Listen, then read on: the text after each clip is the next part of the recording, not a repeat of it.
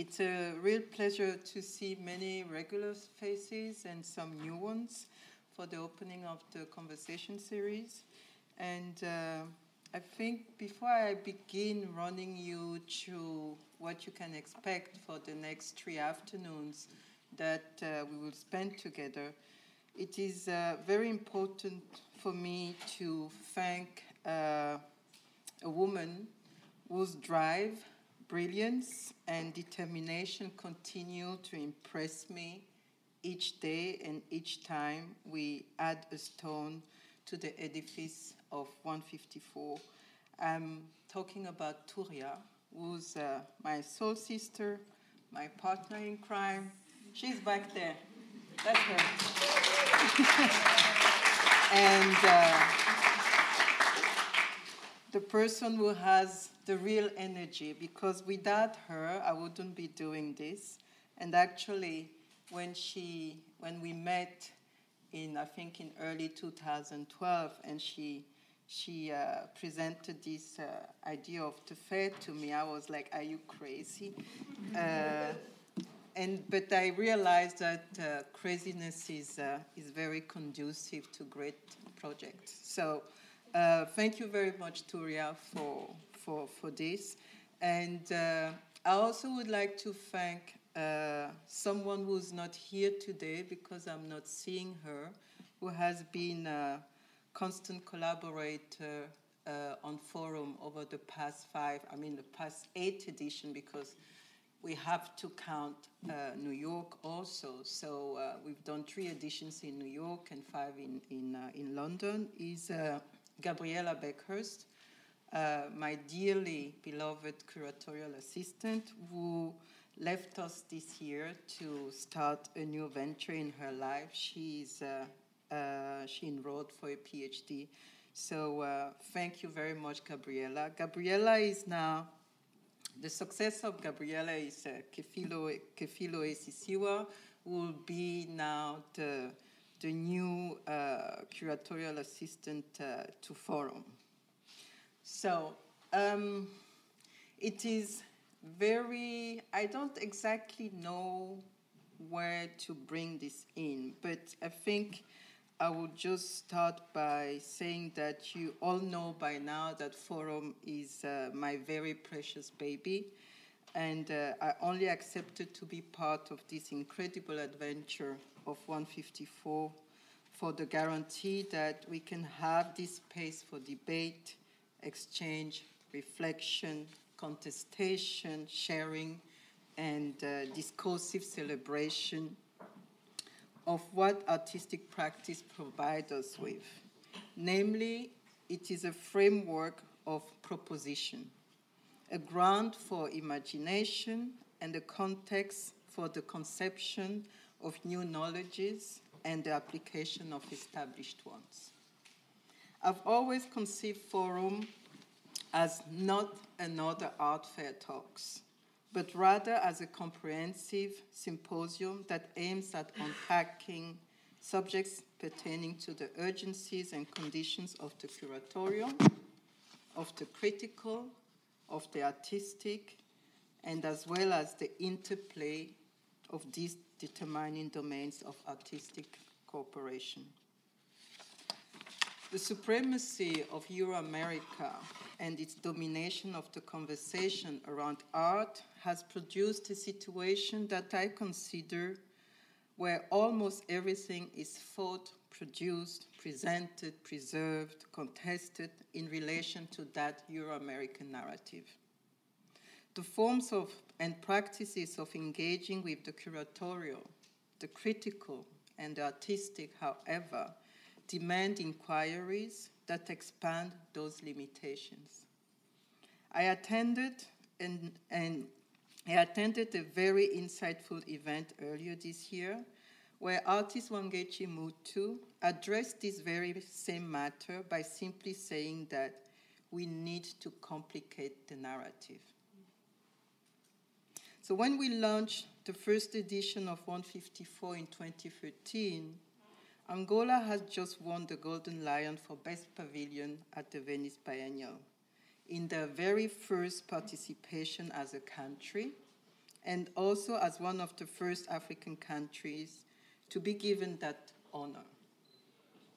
Tate Modern had just launched its multi-layered Africa initiative through the establishment of a specific acquisition committee for African art, as well as endowed positions in the curatorial team. The landscape on the continent was not quieter. Independent spaces were bridging the gap of the public and the private as a means to assert an agency on the artistic and on the curatorial.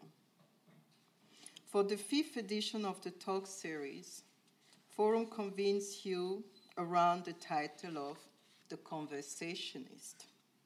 What does it mean to be a conversationist? We would like to interrogate the role of educational programs, educational programs play in producing and sustaining an economy of knowledge. Throughout the next 3 afternoons, we will look at how institutional critique is performed and actioned, and across a range of cultural platforms and formats. Looking to invitational and self-directed modes of artistic production, the program further aims to consider how discursive markers are constructed in relation to critical reception and notions of agency. In order to attend to a range of strategies and perspectives, the program takes shape as a series of intergenerational and cross-disciplinary conversations. Crucially, the program aims to evaluate how the margins and centers for cultural exchange continue to be constituted and reconstituted, particularly by and for and communities of non-Western backgrounds. Taking the last 5 years as a barometer for how structures of critique in cultural arenas have shifted, where 5 years echoes the lifespan of the art fair and forum, and thus poses a timely pause for reflection. It also moves to recognize the perceptual shifts toward Africa and the African diaspora as a geography and topic within the art sector, which has expanded in public consciousness since the early 2000s. Where the first forum was seen to arrive amidst a particular moment or momentum, if you like, in relation to the regained awareness, how have the stakes of conversation since moved on and or evolved? To consider these moments alongside another, Forum has identified 2 guiding questions to push beyond their remit and potential limitations. How to continue to engage with Africa and the African diaspora as a topography or sensibility within the context of an international narrative, and who are the agents of critique, and how are shifts in knowledge and cultural production being actioned and narrated. We will hear from a range of perspectives and voices to situate and expand both the role and access to the expression of critique. Contributions are made from individuals working across the visual and performing arts, education, writing, institutions, publishing, and of course of the curatorial, to consider how practitioners are actively and radically reconstituting the canon. Each and every speaker in this year's program are professionals that I deeply admire for their contribution to complicating the narrative. It is therefore an enormous pleasure for me to introduce our first panel that will discuss exactly the notion of the after. What is the after? And what occurs in this implicit posterior phase? The opening panel addresses reverberations of the so-called African art boom, whatever that means. in an effort to examine how to continue to engage with Africa as a subject, terrain, or sensibility within the context of an international narrative and in a manner that prioritizes the development of Africa and diaspora-centered discourse. It is a tremendous pleasure for me to welcome back my sister and partner in crime, Elvira Jangani Oze, lecturer in the Department of Visual Arts Cultures at Goldsmith and senior curator of Creative Time. I will not run you through the immense, beautiful bio of Elvira. Elvira is a rock star, so everybody knows her. Along first-time forum speakers as Sepake Angiama, a woman I deeply admire as well, and whose work have been exposed to just recently. I actually known about it, but never really had the pleasure and the opportunity to interact with her.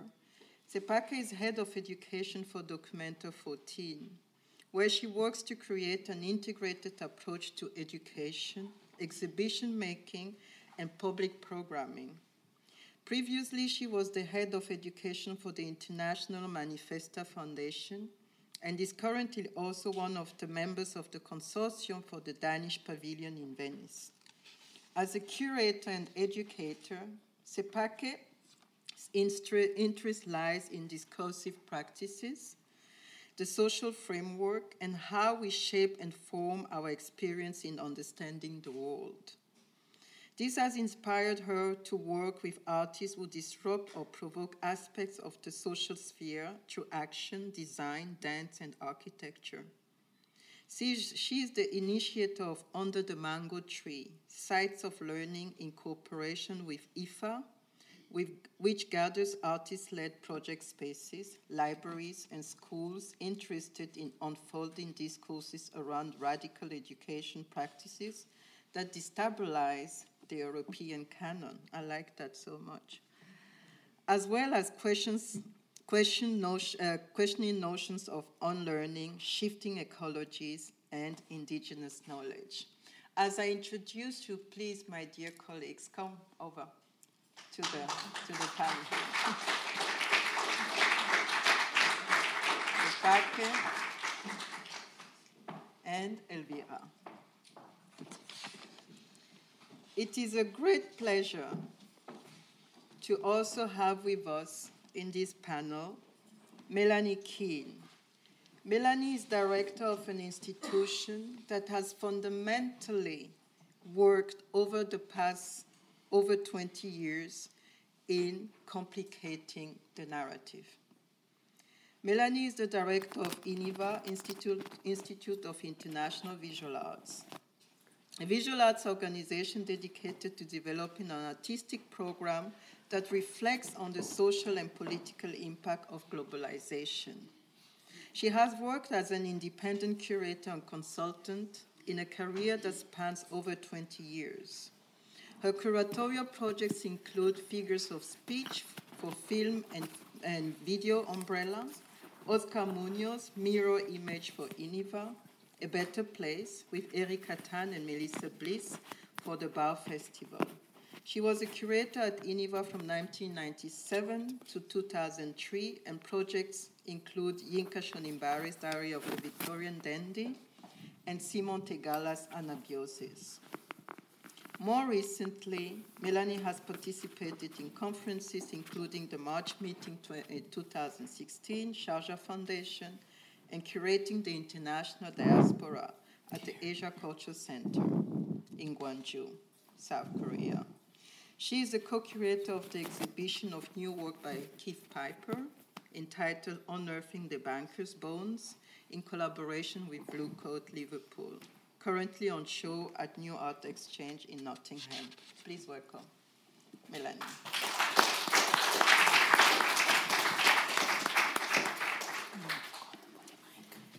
We could not have invited a better moderator for this panel. Better than George Shearer wouldn't have been possible. George Shearer is cultural theorist and historian of ideas, and he has engaged with questions of knowledge from the global south since ever, with visual culture and decolonization as a focus, and with tracking the histories of art education in Southern Africa. He is a member of the Norwegian Artistic Research Forum and associate professor in the Department of Fine Art at the Bergen Academy of Arts, a member of another roadmap, Africa Cluster in Art Education, and an editorial board member of the Journals of Politics and Culture, Soundings and Dark Matter. For over a period of 35 years, he previously taught at Richmond upon Thames, the Open University, Central St. Martin's School of Art, and the University of London.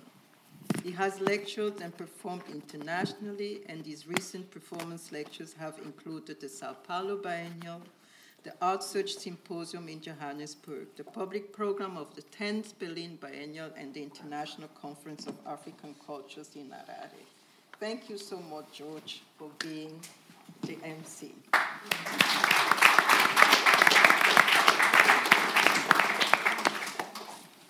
So, it's your turn. Thank you. Thank you very much for your attention. Thank you, Corey. Can you hear me? Yes. Great. It's a pleasure, a joy to be asked to do this moment, like a jazz piece. I have been coming to these soirees, if you like, from the beginning, and it's been an ongoing, complicated conversation from the beginning. I still think we are in the beginning of it. In the beginning as an emergent. That is to say, we don't not yet know which way it might turn. And I thought in doing to set the scene going, I would say a couple of things about the after, in one sense, adjectively and substantively. And in the second, say something about the educational turn as a way of triggering a very, very complicated conversation I'm looking forward to. The first note in a jazz piece, I would say, is the word aftermath, after. Those of you who of an English kind, who like English studies, will know that word aftermath, the after the harvest. You know, after the harvest, there is this sort of like a new germinating, emerging. That is the math, the aftermath. I want you to think of the after in that way, the beginning of something, not the after in the past. Yes? I want you to think of the after in the way teleologically that word works, the aftermath. Yes. Hang on to that, to the aftermath. Remember the after party at the beginning of this gig, at the beginning of this. That was the other after. Yeah? And interesting that after began at the beginning of this event. Another way of thinking of the after. So the after is not necessarily what comes after in that literary sense. It is a way of periodizing in one sense. It's also a way of kind of holding on to that which we don't yet know. Okay. Let me put some bones to that a little bit. We are, after all, talking from the site of the materiality of the African continent. And I say that deliberately, because I want to use that as a figure of the last frontier of capitalism on our planet. I want to think of it as what will become the precariety of it will become the major event of the 21st century. And I want to say something, I want us to think about what that means to the space of the visual, to which we're trying to talk about. And I want then to get into the question of the critique and criticism and its performance through that optic, through the sonically, optically, through that signing of the African continent.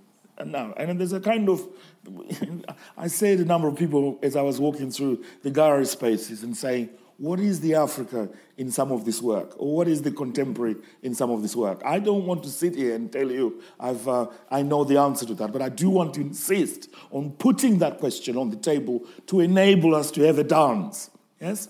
So the after we're thinking about is in relation to what next in that sense, but also as a way of putting into place a critique. Now, critique and criticism and its performance are a tricky affair. And they're a tricky affair in a number of ways, in a sense that one of the things I love about teaching is I feel like I'm on Broadway. I'm already in performance, okay? I feel like I am already there, okay? I don't know how to do anything else. I know how to be, I treat the world like a seminar room. You see, it is a performance in that way.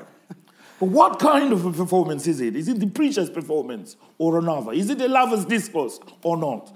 Or is it all those things? Yeah? It is a performance which denies its power and placing. Yeah? It is not as neutral as it suggests it is. It is very seductive. It lures you in, and yet at the same time it swallows you whole. Performance is tricky in that sense. So the performance of critique is in itself something that we also need to pay attention to. Why? Because then we're able to identify the I that speaks. Who speaks? Who writes? Who performs critique? Okay. People would have been familiar with the Rhodes Fees Must Fall campaign in Southern Africa, or the Black Lives Matter. Why is my curriculum white? Yes, it's the same. Why is my curriculum whatever? It's the same question is rumbling in that story about the performativity of critique.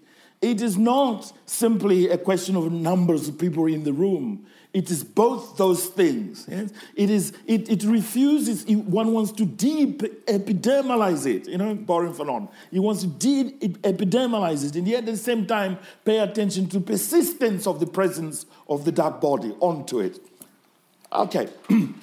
So the after then is both a way of hanging on to a period, yes, and at the same time a way of making sense of meaning, of generating meaning. If it is about in time, if I can put a timeline to it, it is something to do with post-independence, but not about post-independence. It is something to do with after liberation, but not to do with liberation. It's something to do with an emergent that is taking place in time and place in relation to our neoliberal times. We cannot talk about this without also paying attention to the miseries that are wrought on our world, on our planet, in a search to find a way of cohabiting the same space together. So those are the kinds of things that I want to juggle in the jazz piece about the after. Let me turn to education. The production making of an art intelligentsia is a serious affair. And it's a really serious, because part of it is the journey through which, if you like, Africa, the conduit through which Africa becomes Europe. It comes back. You think you've liberated yourself only to find you are back there in Andy Warhol's Nightmare. You're already there. And not because of the making of that intelligence. So we need to put it under the microscope, the very making of. Now, I don't know. I don't make anything. I don't know how to make stuff. I think I'm interested in exchanging ideas with people who make. And what they do with it is something else. And what are these ideas then that I want to exchange with? Well, some of that is to do with what I've just been talking about, which is paying attention to our history. And what's going on in the education scene is, on one hand, is the crisis of institutions, the end of the humanities, some people have said, or the educational turn to the gallery, so to speak. But in a sense, if you look at the last 5 years, what's the last 5 years of this conversation, none of this kind of debates, of this critique, of this nature, is taking place in the academy or in the art schools and so on. And you have to ask yourself, why is that? So there's kind of double edge. One is, hanging on to this disappearing space, yes, this excitement, and at the same time knowing it's not taking place anywhere else at all. So it's a kind of double bind about what is to be done in the learning sense. So the turn to education is in one part about that struggle. But it's also about the knowledges themselves. The knowledges themselves. Now, the whole point about decoloniality is to dethrone the critique of judgment. I was an aesthetic student once, and I used to read philosophy like the Bible, and I remember the first time I first encountered the critique of judgment, I thought, my God, only to discover I wasn't the beautiful. I wasn't the sublime, and I went insane because I'm tired of that. But at the same time, sometimes I find I cannot say something about the aesthetic without a conversation. It's an unfinished argument I have with Kant, but it's not one I want to prioritize. I love the possibility of doing a seminar in which it's only got Sylvia Wynter, Hortense Spillers, and Koyo as the reading material. Yeah? I would love that moment. It's a hermeneutic session in which those are the only 3 people you read. So I want to shift the discussion away from the gods into these other bits about what the education is. 2 things I'm saying. One is the nature of the curriculum, the organization of learning, the things you put into room, how it's connected to the wider public or politics. Now, on the African continent, increasingly, there is no such thing as a public anymore. One of the things I do is to travel all over the place, and I've been doing some work with people in Uganda. There is not a single public education from institution in that country, from primary to university. Everything is private. And that means those institutions, even if they're producing fantastic work, there is no relationship between them and people, and ordinary people. And I'm not saying that is peculiar of Uganda. It's right across the continent. And it's right across, increasingly. Why it's happening is because neoliberalism is rehearsed there. It's only come to haunt you today. Some of us have already experienced it. We know it too much. Believe me, I'm warning you. Welcome to that world, but it's a dangerous disease. So something is going on about the disappearance of space and sites and the creation of it. So those are the introductory remarks I want to make about those 2. Okay, and then unleash it to these wonderful, amazing jazz musicians on the ensemble. Yeah. And I really thought they might just start in that way, the way in which they're saying next to me. Okay. And Melanie is looking at me. But I go first. I can go first. Do you want to go first? I can go first. It's up to you. I mean, I think maybe. I mean, I think we have all a bit of something we want to say, but you also had made a set of propositions that somehow forced me to change a little bit my argument. So I'm going to improvise and, jam a little bit, as you suggested. Excellent. So I wanted to, well, first of all, thank you so much to Koyo. It's excited to be here. I don't know if it's official that this is your last forum, and I don't know if maybe you have said it. And I want to acknowledge that, and I want to thank you because, in a way, when we were talking on the phone to organize this first panel, you said to me, you say something the first year that I think have been haunting me for a while, and is the task that we need to do for the future. And at the time, I was saying that, of course, I had joined TAY. There was so much excitement about this fair. There was so many attention to the fact that 2015 was there. And in a way, I'm happy that there was no Africa 2015. Sorry, somebody was expecting it and it was disappointed. But in a way, I was happy because that would have made that event the momentum. And I think what we're living now, sort of like trying to go to the sense of aftermath that you were trying to convey, I think we are still living that momentum, and hopefully that will keep us going for a long while. In order to somehow argue for that momentum, for the flexibility of that momentum, for the intensity of that momentum to prevail, I thought in 2 magnificent, of course, as they are, thinkers that I have been reading for quite some time, but also gone back recently. And one was, of course, Stuart Hall, who in his essay, Sorry, I'm trying to remember the title because I'm terrible with this thing. Let me see if I can find the title. Exactly, is Museums of Modern Art and the End of History. I'm going to reference that. You're going to reference it? We are in sync today. This is when you make music. This is what you see. You should have gone first. I tell you. No, but I think it's important the reflection that he does in terms of the notion of after, or as he say. The notion of post, right? Mm-hmm. And he said, post me to me, and I'm gonna read it because I think it's also important for us since you're gonna use it as well. I hope it's not too long. You were about to use it as well?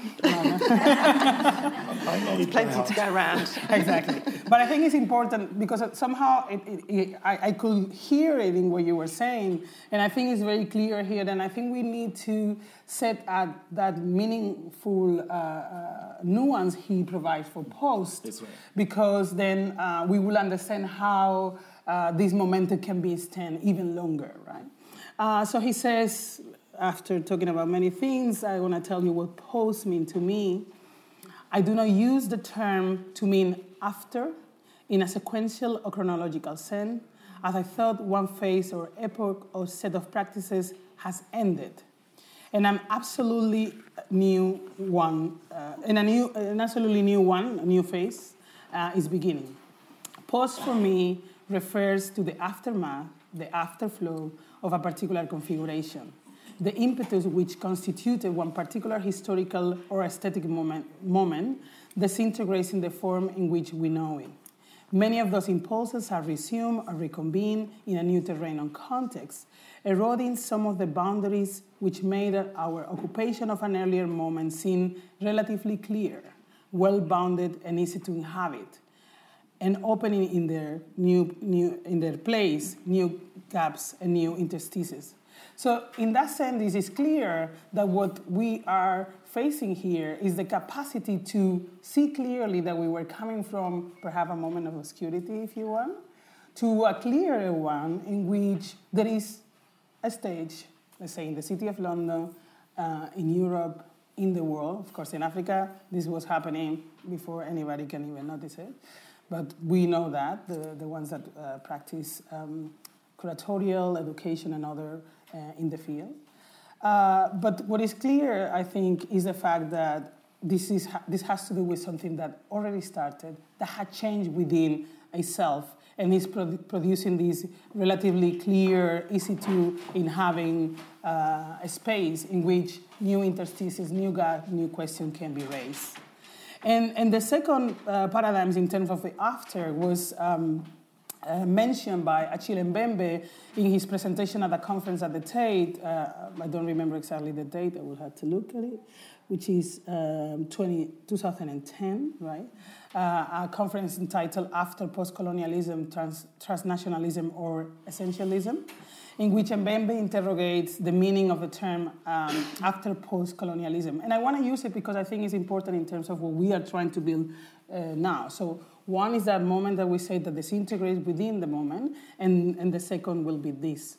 Mbembe explored, and I'm paraphrasing, some of the reasons behind the current rush to declare the end of post-colonialism and its possible aftermath, if we are to assume that post-colonialism has passed. If so, he points out, one has to be aware of the heritage it is left behind, and to what extent this heritage still dictates how we should think about our life, how we should act, and how we should envision our future, since the word of culture has somewhat to do with the capacity to imagining the future with futurity. And this sense of futurity, I think, has to remain as part of the potential that we incorporate to the relationship that we establish into moving forward, right? What it means for us, this after, this post, this aftermath, to follow your cue, is that once we have entered, as Stuart Hall says, in a new beginning within the phase that we were before, much clearer, but it's, again, open to new interstices and new gaps, new questions, new queries. And at the same time, we do so envisioning our future, right? Thinking in the capacity we have to imagine, thinking about the potential of futurity. And this will be perhaps the conceptual aspect of that after. Then will be the practical aspect. I don't know if you want me to go for the practical aspect, or since you said that you wanted to say something about Stuart Hall, you want to continue, or you? No, it's fine. I think you should continue. Sorry? You can rock on. Okay. Yeah. No, so then I wanted to turn to some of the things that you have said in order to sort of like put these two things together, right? And one was a sense of publicness. I think what is important, and I think it was discussed also in that first panel, what we need to do now is transform this knowledge that is being produced. You talk about the educational turn in curatorial, you talk about the public institution. I think that you're right in one sense. There is, of course, a certain lack of local public education, but I disagree with you in the fact that it's spread out. I think there are forms of public education that exist. Whether they are good or not, it's another story, but exist, right? And then we also have hybrid forms in which we have not only private, but also other forms of knowledge production that try to work to produce meaning collectively. And also together with that, we have other forms of traditional knowledge. You mentioned the sublime. There are many ways in which Senghor, in the fabulous book that I recommend to everyone, Suleiman Bashir Diagne presented art as philosophy, where you can see clearly how certain forms of knowledge reach the sublime and are embedded in the traditional production of knowledge.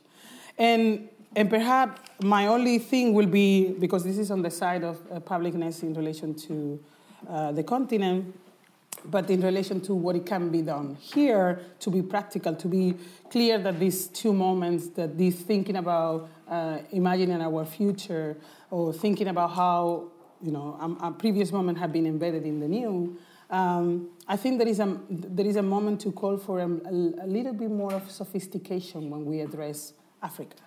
Right? We already had done all the multiple, and I'm not going to get into the debate. Please, let's try for the next 3 days not to debate on what Africa is. Right. Because otherwise it's going to be a nightmare, and everybody's going to... No, I say this very seriously, right? I say this very, very seriously. So if you see somebody that haven't been in this panel, don't ask that question, right?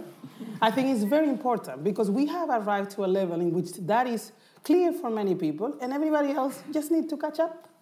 We cannot wait for you. I'm sorry. You understand what I mean? I mean, I think, let's put it this way. I think Africa is that something that resists interpretation, that intrigues us, right? That is still in evolution. So let's not try to define it, because we're going to get trapped. And I think we need a little bit more of sophistication when we address certain issues. And it has to do with addressing, for instance, more monographic exhibition. There was a conference recently about modernism in Nigeria that I applaud. I think there is a need to focus on a specific context, artists, movement, right? There is a moment to start to do that. I'm not saying that this hasn't been done. There is many people that have been working on that for decades, right? What we need is a platform for the scenes to be realized, because the other platform already exists, right? We have 154 that will continue, hopefully, without Mrs. Koyoko here. And many other platforms that I'm very excited and very proud of being connected to somehow, or none, right? And I think for me that I'll stop it here, and then we can continue with the conversation. But I think, as I said, I think the practical issue is to start claiming for a different address. You did it so beautifully within the sector of education. Other curators I document, I think they have addressed in a much more sophisticated way what it means to engage with the production and the agents of production of the continent. And that's what I think we should be the way we envision the future, and with futurity. Thank you. Thank you. Thank you. Do you want to... Shall I go? Yes. Pick it up from there? Yes. So I've got. So I'm not going to kind of jam. I've got my hymn sheet, and I'm going to sing from it. And I've also got some slides as well. Thanks. But I wanted to thank Koyo for the fabulous introduction and the invitation. And also to Elvira for reminding us, not to break down what Africa is. And actually, I think by everything we say here, it tends to unnecessarily complicates what that construct is. Mm. And so I hope that in my paper here, which in part I'm going to read out, kind of plays into a bit of that. I'm going to see if I can find my...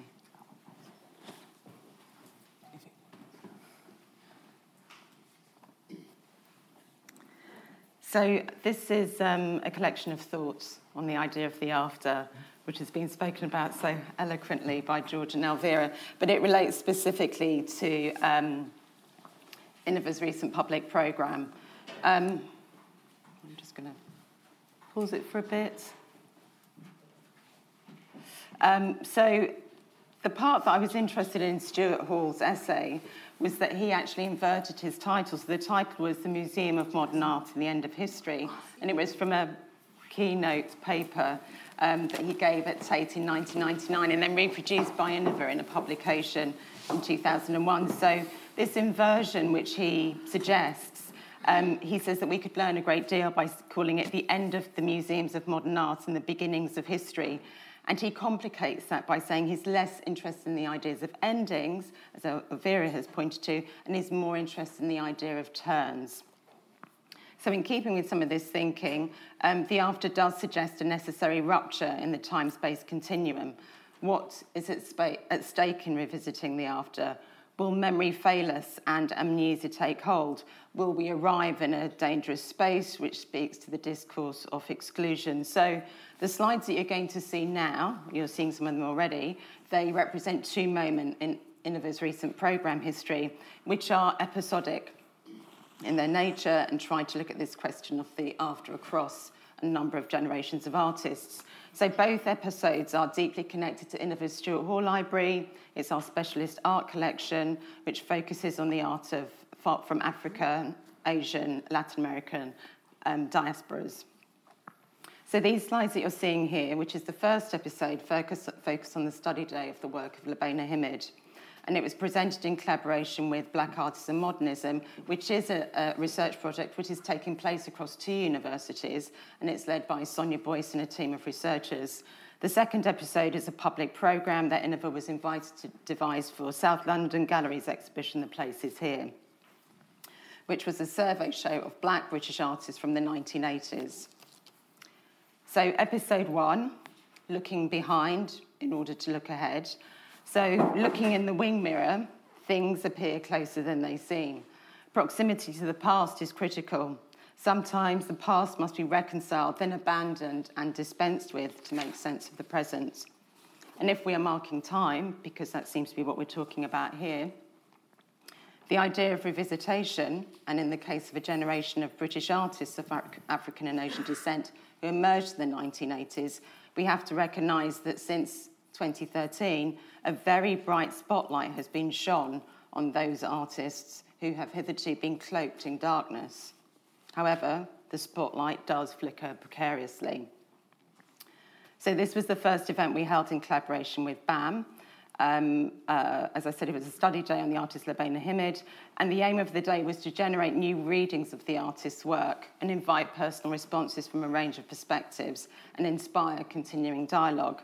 One of the main premises of the BAM project is that the work of Black artists is often reduced by sociological or biographical readings, where there's focus on the artist's ethnicity and identity rather than a critical consideration of their practice and the aesthetic and material qualities of their work. In the case of Lubaina Himid, this study day was an opportunity to gain a deeper understanding of her practice as a contemporary living artist rather than inhabit a space which lingered in the overdetermined, albeit important, era of the 1980s. Our invitation to contributors and participants, we were keen to elicit a range of responses to Lubaina's work across different generations and practices. Throughout the study day, the conversation kept coming back to the possibilities of flux, of attracting and repelling, of how material qualities of a work can simultaneously draw you in and push you away. And the highlight of the day, which you've seen in some of the images, was the close reading of a series of works that she did in 2002 called Inside the Visible. She brought with her 24 of the 100 small abstract works and raw linen that had formed her site-specific installation at the St. Jorgens Museum, a former leprosy hospital in Bergen. The intimacy of handling the work was a privilege, being able to hold and feel and absorb and engage both the senses and the emotions. Touching the works enhanced their emotional resonance, and we encountered a sense of community through touch and the rhythm of the canvases. And their labels suggested voices in different registers, some whispered, some more determined. So you'll see here images from the public programme that Innova devised for the places here. So this is episode 2, which is looking ahead whilst looking behind. So the programme explored the ideas around history as a fragile construction, where lessons of the past, present and future have collapsed one into the other. And by focusing on artistic practice, this collision of time and space attempted provocatively to reset what is known and how we come to know it. So history lessons, Burning an Illusion, which was the first part, which was looking at archival material, was a 2-part workshop and a film screening of Menelik Shabaz's Burning an Illusion, a film from 1981. The 2-part workshop introduced a selected overview and participatory view of the visual art practices, independent publishing initiatives, and specialist archives promoting and discussing the work of established British artists of African, Caribbean, and South Asian descent. I realise my slides are a little bit back to front because this is the live performance, which I'm going to talk about in a moment. So these artists had actively set about challenging institutional and cultural hegemony. Working with a group of young archivists, the GLC Story and the Patchwork archivists, curator Adelaide Bannerman established a starting point for the discussion by posing questions to participants reviewing the artworks and materials from recent history to think about what happens in the transition between the post and the neo-diaspora. So the neo-diaspora is a term that's being used amongst a younger generation of artists who feel, I suppose, disassociated with this idea of diaspora, or they want to kind of interrogate what it might mean to their own practices. Adelaide also wanted to think about where the translocal was located. How does one interpret significantly shared or divergent points of views in emergent art, writing, publishing, and archival practices? So this is the live programme. It was called History Lessons, Fluid Record, which comprised 2 performances by Labita Clayton and Larry Achiampong, and it was curated in collaboration with Something Human Curatorial Collective. So the questions posed here were, how are memories and meanings collected and preserved in transition when departure, resettlement, assimilation across vast distances fragment any sense of continuity or materials which are lost or destroyed? The performances took their cue from the idea that the archive can be fluid and transposed into living people who bear witness, thereby willfully constructing and passing on meaning in the historical present. Here, in these works, the artist becomes personal archivist of transitory, collective, and personal meanings. Again, this time travelling between past, present, and future. So using sound and sculpture installation, Labita Clayton and Larry Achiampong deal with the cosmological, with time travel, with this idea of futurity, and they delve into a space where histories are fractured, incomplete, and amorphous. So in these episodes, there's been a dismantling, I hope, an abandoning of certain discourses while an embracing of others to try and give space to this idea of that we're trying to circumnavigate, which is the after, and operating between the cracks, which try to explore new types of connectivity and manipulate what we know to be the past and present and what we hope for in the future. Thank you. Do you want to move straight into the film? Okay. Can I... just want to... Thank you.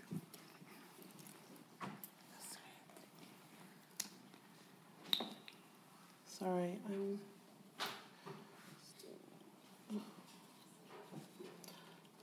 So, okay. So for those of you who don't know me, I've worked previously mostly in education. So when people talk about the educational turn, I just want to put the internet. Is that okay? I often, and especially I have to say, from the curatorial field, when I hear this notion of, sorry, I'm going to try and do two things at the same time, which is a little bit impossible, but... Okay, so this is, okay. So when people talk about the educational turn, I often ask the question, where is that turn happening? Like, is that turn happening within education? Is it happening within the field of making exhibitions? Is it happening within the academies? So I always, I guess, in a way, question where are those notions coming from?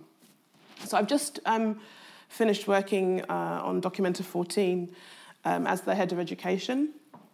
And we actually decided to change the name of the education department to An Education.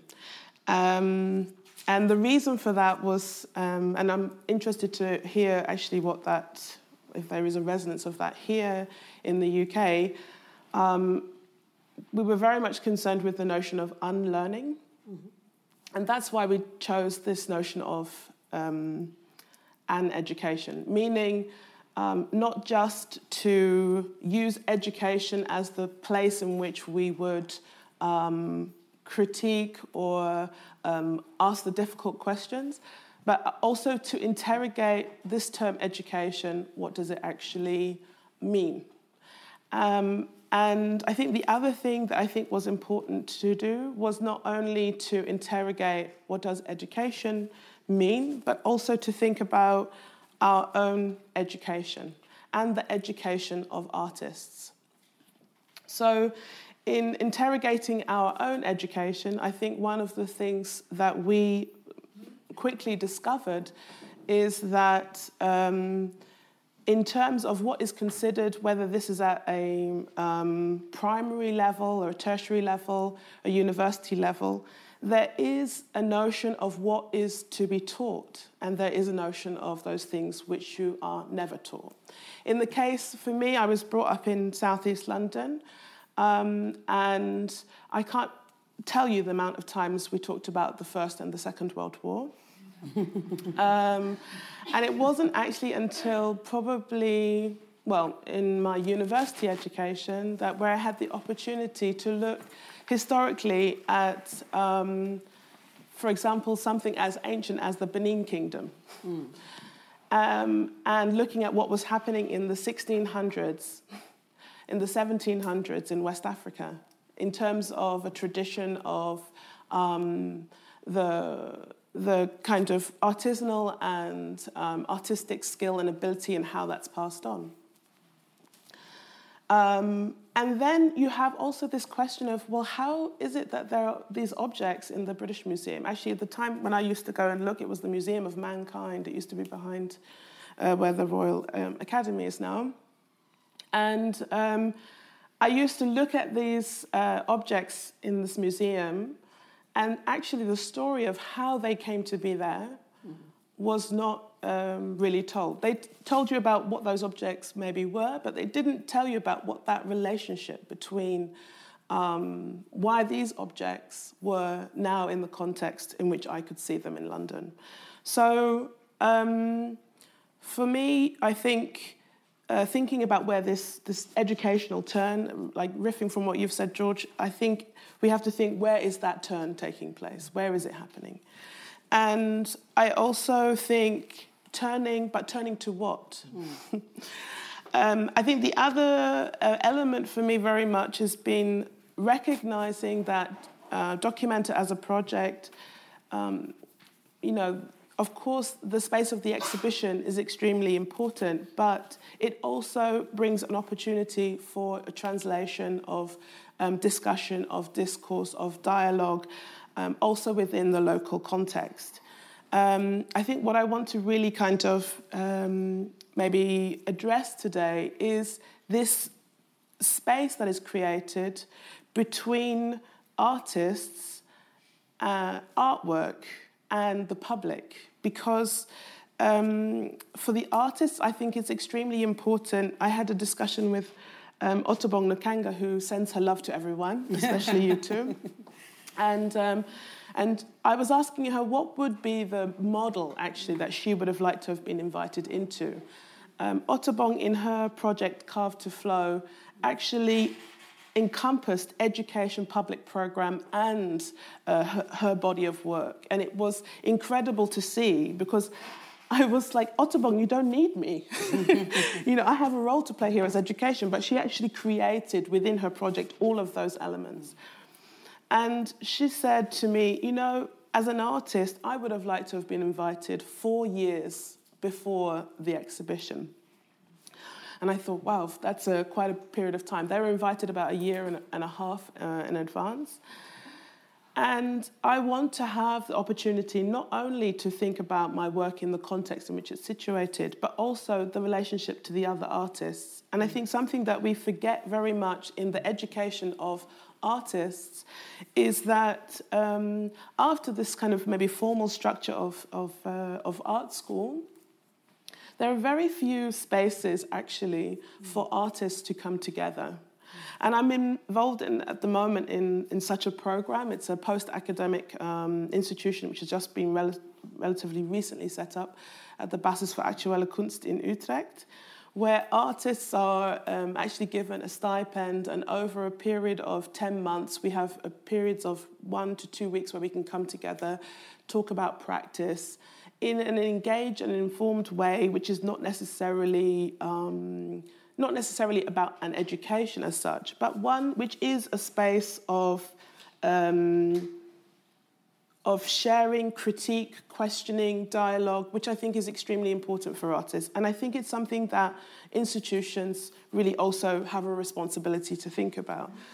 And with big projects like this, I found that the opportunity that I had was to bring together a number of artist-led institutions that were experimenting with forms of education, but not only that, also thinking about the library, not as a space which is just primarily a holder of books, but thinking about how to activate that knowledge, not just within the art circle, but how those spaces connect with community. Thinking about how the institution unravels itself, so that it doesn't just create a kind of esoteric language that only speaks to itself, and also dealing with, let's say, notions of how do we put something else in the center. So if we think about the canon, how can we put indigenous thinking in the center, and what does that actually mean? So I'm showing you this picture here because this was the start of our conference. And in the form of the conference, I thought if I want to challenge and critique what education is as a conference, I have to challenge the form in which it takes place. Mm. So because I was interested in this notion of non-hierarchy, we brought together, and this session we looked at the formation of a circle. We started off as the formation of a circle, and we walked from the Frisianum, which is the main site of Documenta, to the art school. And we were asked to keep this formation of a circle all the way to the art school. And we exercised our bodies, we moved our bodies, and I think this for me is extremely important, not just to think about privileging one aspect, but to think about how, when we learn, we actually embody those knowledges. And those knowledges are not just about a cerebral knowledge. And this is what happens, I think, for me, very much in academic institutions. There is a sense of, let's say, regurgitating knowledge. And I want to really start to, let's say, take different methodologies and approaches to thinking about how we embody knowledge and how we exercise it, how we share it, how we distribute it. So I'm going to stop there, but I think I've put out enough challenges, and I hope we have an interesting conversation. Thank you.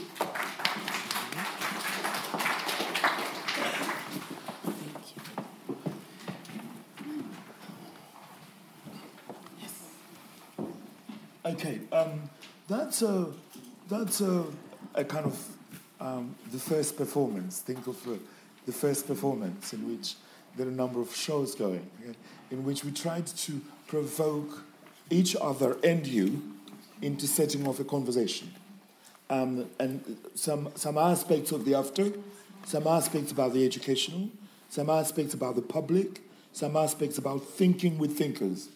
You know, it's I often think I've developed a sentence on to discover. I think Stuart must have whispered it in my ear somewhere. And that essay about the end of the museum, I almost sometimes say, with respect to my South African friends, the end of South Africa, you know? And I love that end, the ending of. I want to go back there, not to caricature South Africa, but rather to open it, yes? So when I'm saying thinking Africa, I don't mean, and rightly so, as Elvira puts a squeeze on it, I don't mean a preoccupation with it. I'm interested in its insignification, following Stuart again. Mm-hmm. Yeah? And there is a book that's just come out called Race, Nation and Ethnicity, by Stuart Hall. There is an introduction in there by Kobina Mesa on the question of signification, on why that question refuses to disappear even when we say catch up. Yeah? So that's the double I would do to it. The second remark I want to pick up on the turn to education. This turn. Now, those of you of a certain generation, as old as me, remember what adult education used to be like. Or we used to work for ILEA, Inner London Education Authority. We used to literally run programs in the park like that. They disappeared because they came under attack. Yes? That is the disappearance of the public that I was talking about. Yes? I wasn't talking about that it is not possible to reconfigure, to rethink in a different way. I was simply paying attention to the histories that has produced our present. The third is to again, from what Melanie just beautifully done, is to think about the kind of actual practice of different forms of organizing learning or unlearning. Yeah? I almost wanted to play Lauryn Hill miseducation stuff. I want us to think of the unlearning. The unlearning one is to do in order to see. Yeah? In order to see. Yeah?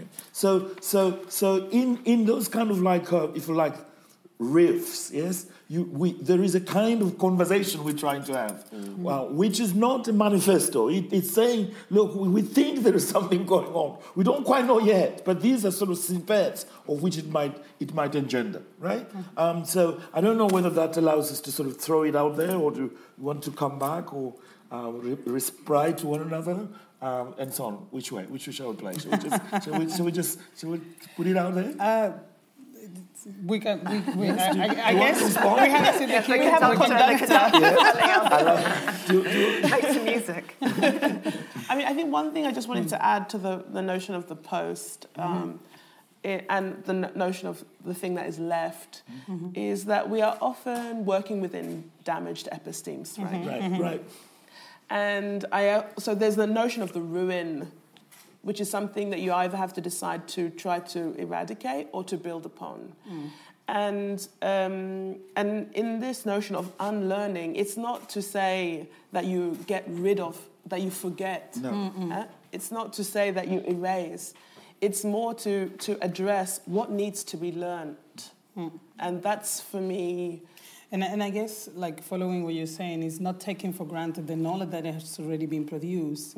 And perhaps the knowledge that has been produced but is not visible. One of the key issues of platforms that are trying to challenge, for example, what you were saying, I found extremely provocative and on point, because one of the things that you need to do in order to challenge a paradigm is not only to acknowledge its ruins or its damages, but also challenge the paradigm itself.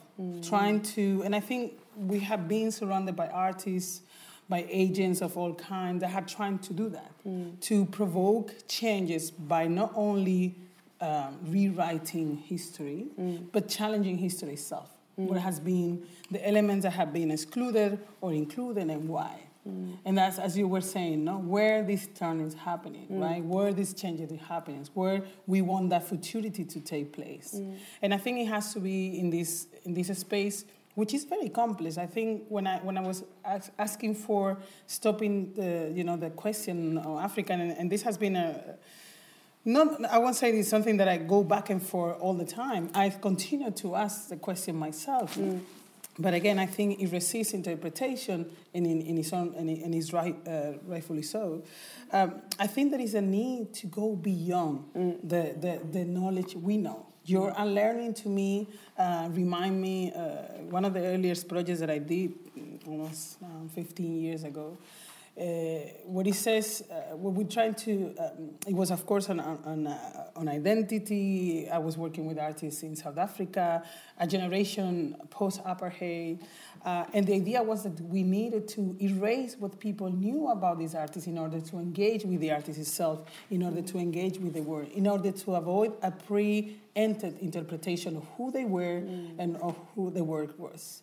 And my claim for certain sophistication, a way of doing that we know we deal with. It's not about us. We know we deal with that.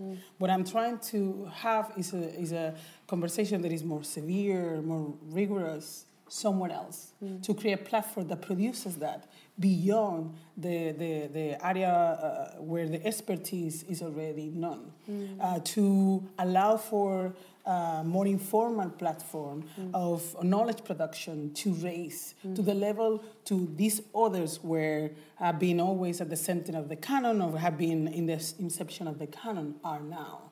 I want us to be able to do a show that takes on, I don't know, disobedience, that had at the center the complaints of kids in South Africa that cannot go home because their hair is blown away. And that is the key to understand, I don't know, the first revolution or the first anthropophagia movement in 1930s in Brazil. I want a sense of time that doesn't take the usual, typical landmark that we are used to in order to explain the story we are. That we belong to. So it's also that is the process of unlearning that I think I'm most drawn to. I don't know how much else there is to say after that. I suppose just one comment, thinking about the work that we did with the Black Artists and Modernism Project and specifically on Lebena's study day, was that I think there's a tendency to kind of work from that deficit model about what's absent, what's missing, what needs to be recuperated, and it is a dangerous space to occupy. It's almost that dangerous space we were talking about breaking down what Africa is. You know, we get lost and trapped in that space, and what we need to be conscious of it, almost give it a name and recognise it as some sort of health warning to the project that we're undertaking, but really then think about how we're talking about the work, as you say, going back to basics almost in the way in which art history has helped us to do that kind of in the past. I was having a conversation recently actually with Lebena, and she was saying that one of the things that she felt was necessary wasn't necessarily this breaking down of art history, but breaking down the history of art history to understand the kind of the facets and the coordinates, the route that we've taken to get there, and eradicating them almost, or recognising, what the barriers were. So I suppose that's my only comment to make in relation to that. But the question of unlearning, I think, is absolutely embedded in some of the programmes that we've been doing, particularly around the study days. Now that you say it about the history of art, the history of art, of history of art history, I was thinking recently an artist was talking about how much attention they pay to the sense of the history of caring, right? And caring in a particular way, And I thought that, again, and I think here Koyo does a lot. You do so also in terms of education. We turn to artists. No, you were talking about Audubon, how we turn to artists, because in a way, in many respects, the education came for the aesthetic place of the ritual in Africa for that, like certain rituals, not necessarily rituals that have to do with belief, but also like domestic ritual, the everyday experience, etc. And how important the role of the artists that I think are better equipped than anybody else, not even the historians, to address history, but also the future in a way that perhaps others doesn't have. No? I think it's very important to think in terms of like the futurity, the potential of all of that, to turn to people that can help us to think beyond the canonical forms.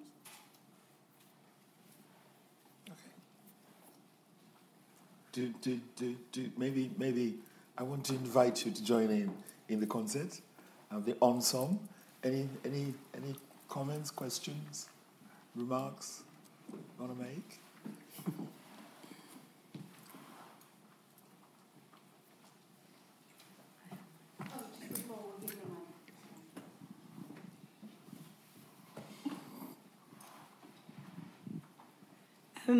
Thank you so much. I'm interested in how you translate these methodologies of self-determination, if I can call them that, into the donor space or the formal education space, and how we might be able to infiltrate those both within the artistic form, as George has said, but also outside, especially in the UK, where there's now the excellence ref and the impact for researchers that are turning to artists to validate research and not allowing them to be conversationists as such.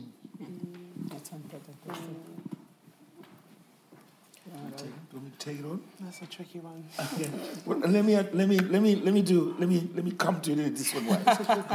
I'm fascinated with what I call la perruque. I nick things here and put them somewhere else. I got involved in cultural studies as a way of doing politics. I didn't go to it. I didn't begin my relationship with cultural studies from a cultural studies degree. Yeah, I didn't get to it that way. It was a way of doing politics. And it sort of became fashionable that way. Eh? There was something at stake. Okay, so one has to figure out the place you occupy to do the activism, the methodology you're describing. We are working at the moment in conditions in which we're hanging on to a disappearing world with our teeth. Yeah? The humanities department doesn't exist anymore. Right? It's there, and it's being disappeared by that metallic language of excellent report and so on. That's the nature of what's going on. So in a way, we've returned back to learning from the histories that produced our presence in order to find new forms that enable us to live together again. So that's a I'm sorry, it's a tricky one, eh? But it's to do with reclaiming the political and politics. Eh? It's reclaiming what is at stake, the importance of the historical in the here now. Okay. NGOs are non-government organizations. They are answerable to their funders. They are not answerable to you. Okay? But they don't know everything. They think they know it, but they don't. The question for us, we think the right is made up of stupid people. Big mistake. Those people know about sociology of knowledge big time. The question is, can you match it? Or can you project a completely alternative world or kind of planet in which you want to live in which, so we are in that moment in which on one hand we're trying to create different sites of learning. That's what I mean by the educational term. I just wanted to say, also trying to bring things to the local context, I think your question is extremely important, not only for what we're discussing here in relation to African art or African knowledge. I think it's extremely important to name new epistemologies. I think it's important to bring to the formal education or the sort of institution of formal education structures that allow for a different approach to education, a structure that allow for a different source of knowledge, right? Bringing knowledge production that have been produced outside of the Western hegemony and culture, and try to also, while you address a context, try to see the sources of that context specifically, no? and do that through the formulation of new fields. 11 years ago, when visual culture was set at Goldsmiths, that was, as some of my colleagues put it, that was a need to engage with our history in a different manner. For people that was disenchanted with what they're doing as artists, thinkers, or art historians, right? And that was a formula. We need to find those formula also within the context of an institution like INIVA, how INIVA can reflect on themselves. You say beautifully what you did with the Documenta, right? That exactly is a way of bringing into a formal setting a different structure. The way that one can deal with that in REF is still to be seen, right? Because I think this is a question that all the universities are going through, particular departments are going through, particular departments linked to humanities, as you were saying, are going through. No? And I think it's very important, but it's very difficult to respond. The way that I can address it is also the way I also do it in the classroom, right? When you bring many case studies and examples that are not the usual to refer to a specific topic that, can you talk about the Second World War or the First World War, using as a reference the soldier that were part of it, how the soldier of the colonies were sort of like pushed to defend nations that they didn't even for which they were not even considered citizens of. These kind of things, right? How can one change the paradigm in order to see the event, the historical moment we already know from a different perspective, from the narrative of a different agent? How one can do that? And for me, that what is a response to the question I'm raising is the way that one then addresses knowledge. I mean, I think your question is also about how do you create effect, and I think within any institution, I think you absolutely have to be strategic, because I think initially when I was sort of younger and working with an institution and I wanted to create change, sometimes I would be almost like a child, but why is it like this? You're asking these kinds of questions, but that doesn't really bring me anywhere. And I realized you actually have to totally be strategic to find alignment with people who also, agree with you. And you have to kind of make this more like a movement sometimes within your institution, and be willing and prepared to ask the difficult questions. That's the thing. I think we've all been sat in these meetings where maybe something in your head is like... That's the unlearning bit. Yeah. That's the unlearning. Yeah, and sometimes, be prepared to make this challenge, but why are we doing it? Even to ask the question, why are we doing it like this? I mean, many places I've worked with, they say, well, this is how we've always done it. And then when you say, oh, so how long has that been? And sometimes it's 2 years. I'm sorry, we can change that.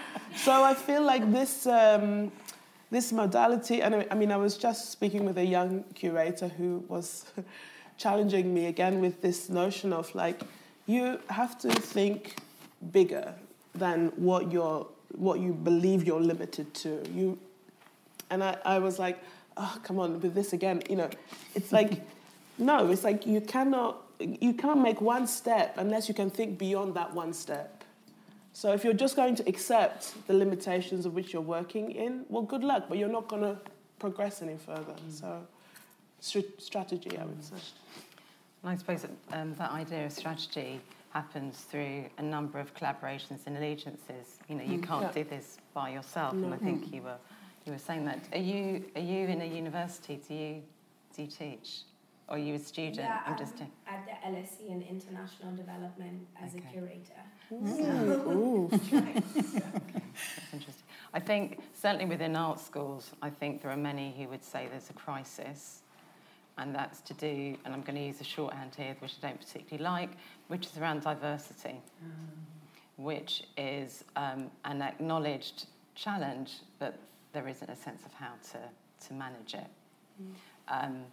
And I think Black Artists and Modernism, even though I'm not directly connected with the project, but I've had obviously close affiliation with it, I think what they're trying to do is challenge the curriculum to develop different interventions within the existing body of knowledge or hegemony within the kind of the art school sort of pedagogy. And I think Innova has a role to play in terms of its library. And you were pointing to that as well. You know, our library is not just a repository for books, it's where knowledge is potentially generated. And reading groups as kind of intimate and I suppose malleable as they might be, you're not really sure what the outcome might be, but that's certainly a place to start in terms of thinking about how shifts might take place within the academy by organisations thinking about how they might be useful, and in that usefulness thinking about how they might unravel their previous structure. Yes, that's it. Okay. That's one more. Hi, thank you. I recently went to a conference in South Korea, in Seoul, and it was a conference about, it was called After Globalization Worlding.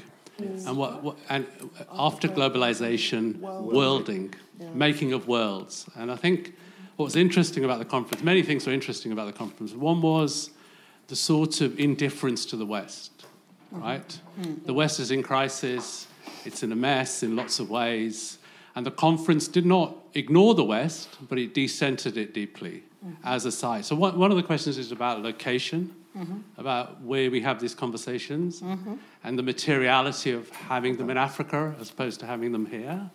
And the conference is also about a certain different history of the planet, the planetary, which kind of then locates into the ecological, different ways of thinking about humans and humanity and the spiritual and those questions, linked it to kind of Bandung and a dialogue in relation to the global south. So I suppose it's about thinking about how one kind of, the after may be a different after if you ask it from a different place, right? So I was just kind of maybe a reflection on that, right? Yeah. No, I think you're absolutely right. I mean, I think even if we're having the conversation here, the conversation that we are having, it is embedded in that trans-cultural, trans-temporal, or let's say multiple temporalities conversation that occurs in the global south. No? The only thing is that because we're here in London, it refers to certain institutions and paradigms that are set here. But definitely I agree with you entirely that it is about also location, where one locates oneself, and from which locality our thinking is projected to, no? And towards what. But it's exactly that. Yes, sure. Go ahead, please. Where is the thing? I've got it actually. Can I add to that? I want to add to what Ash is saying, and actually agree with what Ash is saying because I was connected to the same conference as well. But the other thing I'm slightly not concerned about, but want to think more about is the unlearning process, which is absolutely crucial. But there comes a point where any kind of learning in any kind of location becomes formalised. And if we're going to unlearn, we have to make sure that doesn't happen. And also in relation to communities as well. We are so structured about communities and how they're defined and what that might mean as well. So we want to engage with the public, as George was talking about. We've got to think about, get away from what we define as public, what we define as communities, and how they learn, how they are told how to engage, and move into a different process where we don't know. But it's always about experimenting and pushing forward and pushing, and not accepting what people say, this is how it's done. It's about we do it the way we want to do it. If it's a mistake, fine, it's a mistake. If it works one way, fine. But it doesn't mean that's the right way all the time. We have to know how to be constantly flexible in a mode, adjust, make our own pathways. Okay. Yeah, I just wanted to, add something about location. I think a little bit like in analogy to what Sepake said about the turn. Whenever it comes to location, for me it's a very complex notion. And I think that we really tend to limit the idea of location to a kind of a physical, geographical place, whereas location is much wider than that, you know. And when it comes to the idea of Africa as such, or the idea of West or South or whatever, I really believe that the determining location, in my understanding and in my kind of quest, is a mental location rather than a physical location as a place of, I mean, it's a state of mind. That's the location. That is where you stem from, so to speak. So I could be in Papua New Guinea or in Alaska. I would be in the same intellectual location that I think through. So I think that's important to differentiate, because that it's a recurrent kind of critique or address when it comes to speaking about ideas and concerns of education, of artistic practice that is not coming from what I like to call the Euro-American space, you know. So it is really important to really, for me personally, in my practice, I think the location is the mental space. It's not a physical space. One of the, again, things I learned from Stuart was Stuart Hall, that is the West is not a geographical idea. Just that. You go as far to the east, you find yourself, Christopher Columbus thought he got lost. He thought he'd arrived somewhere. Can you imagine the entire body of knowledge built on the claim? They thought they were in India. He just got lost somewhere. He thought, the idea that the West is not, it's the histories that have produced the notion of location. So the politics of location is a serious affair. It is not, rightly so, a question about the geographic, because the geographies are produced by histories, right? So in that sense, I use the politics of location, I put it under erasure, in the Derrida sense, because I don't yet have anything to say that replaces that thinking about the importance of location. That is to say, the ideas that are driving our times. So we're now beginning to think of a decentering. I think of the former West, yes? Ending in that way. And yet at the same time from this city. I say to people, I have an address in London. I live all over the place. I have an address. And it's interesting when I say that. Of course, I live in this city, but I have an address in this city. I have an address in Harare. I mean, now that you invoke the decentralization, of course, we can think about Glissant. There are many ways in which location have been disarticulated. I don't think we need to go through that. But it's true, as I was saying before, and it was emphasized by Koyo, but following what you're saying, the conversations we're having are in a different state of mind, in a different place, is a different intellectual setting already established. Going to the first question, like the intellectual space in which that is occurring produces a knowledge that is radically different. We need to give it platform within the formal structures. Sorry. Yeah. Hello, my name's Rovianne, and I'm a freelance museum educator specialising in African art, contemporary African art, and Black British art. And here we're speaking almost to the converted. But my problem is that we're trying to set up a Black art history course, and we've had very little take-up, and it might have to be abandoned because talking about location in the mental state, for me, I find dare I say, the Black community out there has still got a very colonized mind. They don't know that they don't know about their own Black British history. And so we need the curriculum in the... and it's Black History Month, so I'm quite busy this month, but not the other 11 months. So we're still very, very far behind, both at primary school, secondary school, the curriculum, and you said that the art schools are in crisis, and I find it very depressing in 2017 that I can't find an attraction to a course which says, how did African art influence primitivist modernism? And there's no take-up, and we're in London, which is meant to be a multicultural city. I find it very, very depressing. Can I I just say one thing, though? Is that the title of your course? Yeah, one of my titles. Okay. It's just, I don't know. I mean, okay. So one thing I want to say is around language. And, it took a while. When I said to my parents that I wanted to do a curating course, let's just say it took a while for my mum to be able to explain what I was doing, right? And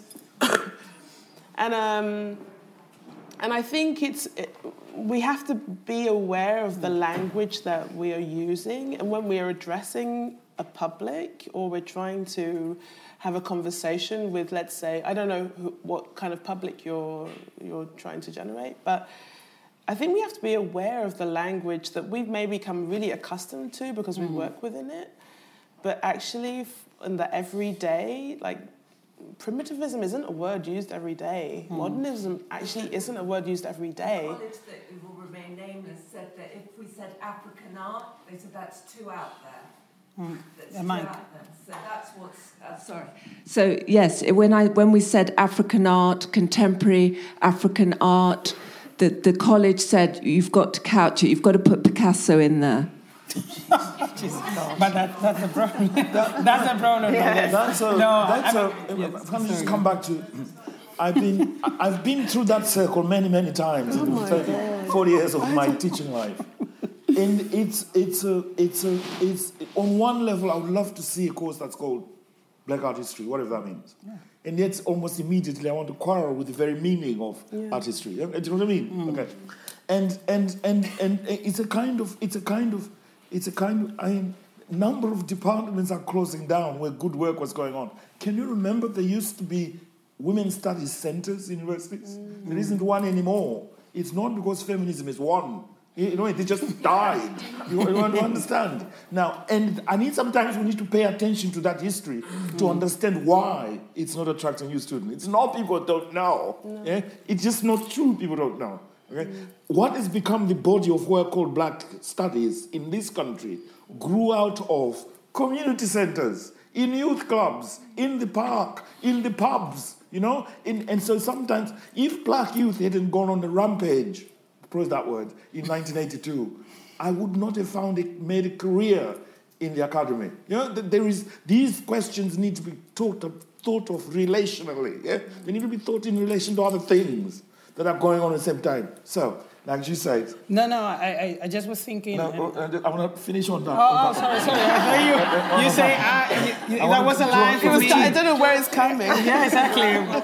We have to wrap up. We don't wrap up. I want to wrap up by saying. I want to wrap up the concept by saying the moment in which one thinks a program of learning is also a moment of difficulty, right? It is not as easy as it looks, just as much as we've been trying to say. It sort of looks okay, and yet at the same time it isn't. So I think it's to do with the double move you do. Right? It matters to create the spaces and to fight for them, activism. It's also at the same time important to figure out what's going on in those programs. So that's if you like, the kind of conversation that we've been trying to have. I'm afraid we're running out of time. And thank you very much for being such a wonderful audience. My fellow panelists, thank you very much. Koyo again, thank you. Thank you, guys.